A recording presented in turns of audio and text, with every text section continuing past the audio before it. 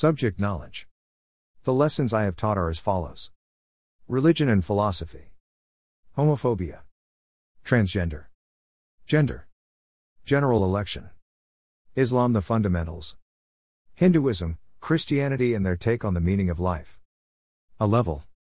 The problem of evil, an introduction on the inconsistent triad, natural evil, moral evil and hypothetical and evidential problems relating to the inconsistent triad. Spiritual experiences, the God helmet and an introduction to William James. Augustine's The Odyssey. As can be quite clearly seen, the knowledge I am expected to impart often goes further than that of my official schooling. The RP lessons cover points of societal contention such as transgender and homophobic issues, neither of which I have covered extensively in my own time. These lessons aim to encourage the students to engage in a lively debate, resulting in honing opinions that will make the students better citizens. That said, there is no guarantee the students will come to this conclusion. When watching a video on transgender bodybuilders, one of the protagonists said they were hitting me on the head to drive the demons out. I latched onto this and presented it to the class, asking what the bodybuilder was talking about. One of the students said that, at their Pentecostal church, a ritual that he called charisma was carried out. He described the ritual as beginning with a circle, made around the member perceived to be afflicted by demons causing homosexual thoughts. The congregation would then take it in turns to hit the devotee on the head. This gap in my subject knowledge left me in a situation that I was unable to appropriately deal with and resulted in a thought-provoking critical incident. Whilst sharing is good, I wouldn't want any students to feel uncomfortable or have a triggered experience. As for the A-level content, most of it I know, but I have had to go over some specific facts. I do have a tendency to do off on tangents during my small talks, though I think it is good to give a wider background knowledge when possible. Presenting wider knowledge than what's on the specifications is useful in helping the students contextualize and mentally place what they are supposed to learn. However, there is a fixed amount of time available for teaching and the students are only marked on the specifications. Teachers seem mostly forced to restrain themselves to the specifications and related learning objectives. When teaching my subject knowledge, I have found that I tend to give too much information on my slides, or that I go through the information at a pace that is too fast. Although this can be more engaging for able students, it does alienate others. Overall, information appears to be better learnt in small chunks. Whenever I teach something new in the A-level classes, it seems best to have an activity to consolidate the knowledge, rather than assuming lower-level conceptions will be understood immediately. Teaching and learning.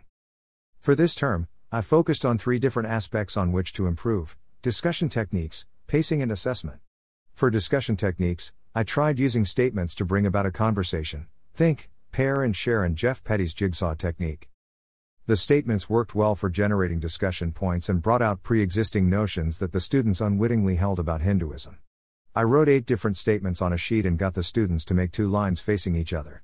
When the first pair asked their questions, they would go to the back of the line, meaning all students asked each other all the questions in a self-sustaining fashion.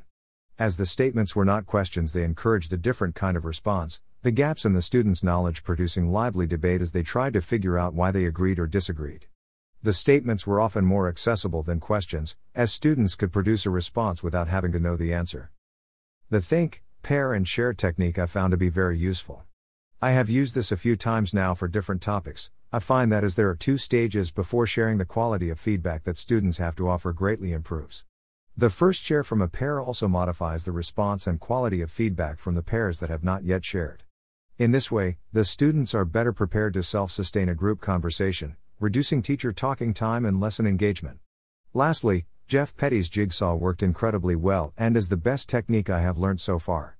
I used this for the disability lesson, in which 4 initial groups are made to study separate material, then 4 groups are made from the existing groups so each member has a topic to teach the other students. As teaching a topic greatly improves understanding of that topic, the learning potential of this task is high. Though class feedback works well to initiate a group discussion after this, I think a think, pair and share task on what has been produced from the jigsaw would work well in the future. For pacing, I found I needed to focus more on the length of my tasks and sticking to the exact time, as most of the classes I have taught so far focus on discussion, thus sticking to exact times was discouraged to extend conversations, often which were situational.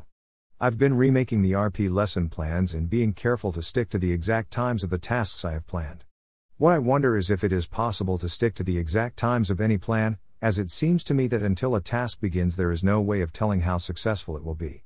It is, of course, possible to stick to a plan, but to get on the dot precision it seems you would have to possess omniscience.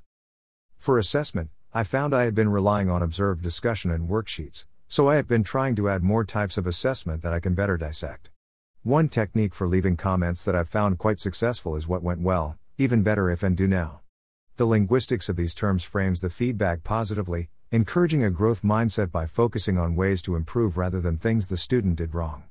A way of changing this into peer assessment is adding the category my response is, making the student directly engage with feedback being known as one of the most crucial elements of students improving. It also enables the student to have a two-way dialogue, in which they have a chance to explain why they did what they did, providing an opportunity for a deeper comprehension of the mistake. Academic writing. A recurring problem in my academic writing seems to be joining two main clauses with a comma. I hadn't realized that I was doing this. I think it is habitual and will take some time to weed out. The other problem I have is with hyphenations. I tend to stay away from hyphenating words and thought it was more of an American tendency, but this is an aspect of my knowledge of academic writing that needs reviewing. I did attend an academic writing session last term on reflective writing, which introduced me to Brookfield's 4 lenses. I should try and go to some workshops at the beginning of the new year before writing my assessment. Another issue that has been raised is that I seem to tend to write in a philosophical voice, if such a voice exists, which needs to be viewed and adapted before I start my assessment. That said, as the case study is 5,000 words, I think I'll be forced not to get particularly philosophical and to stay directly on the question at hand.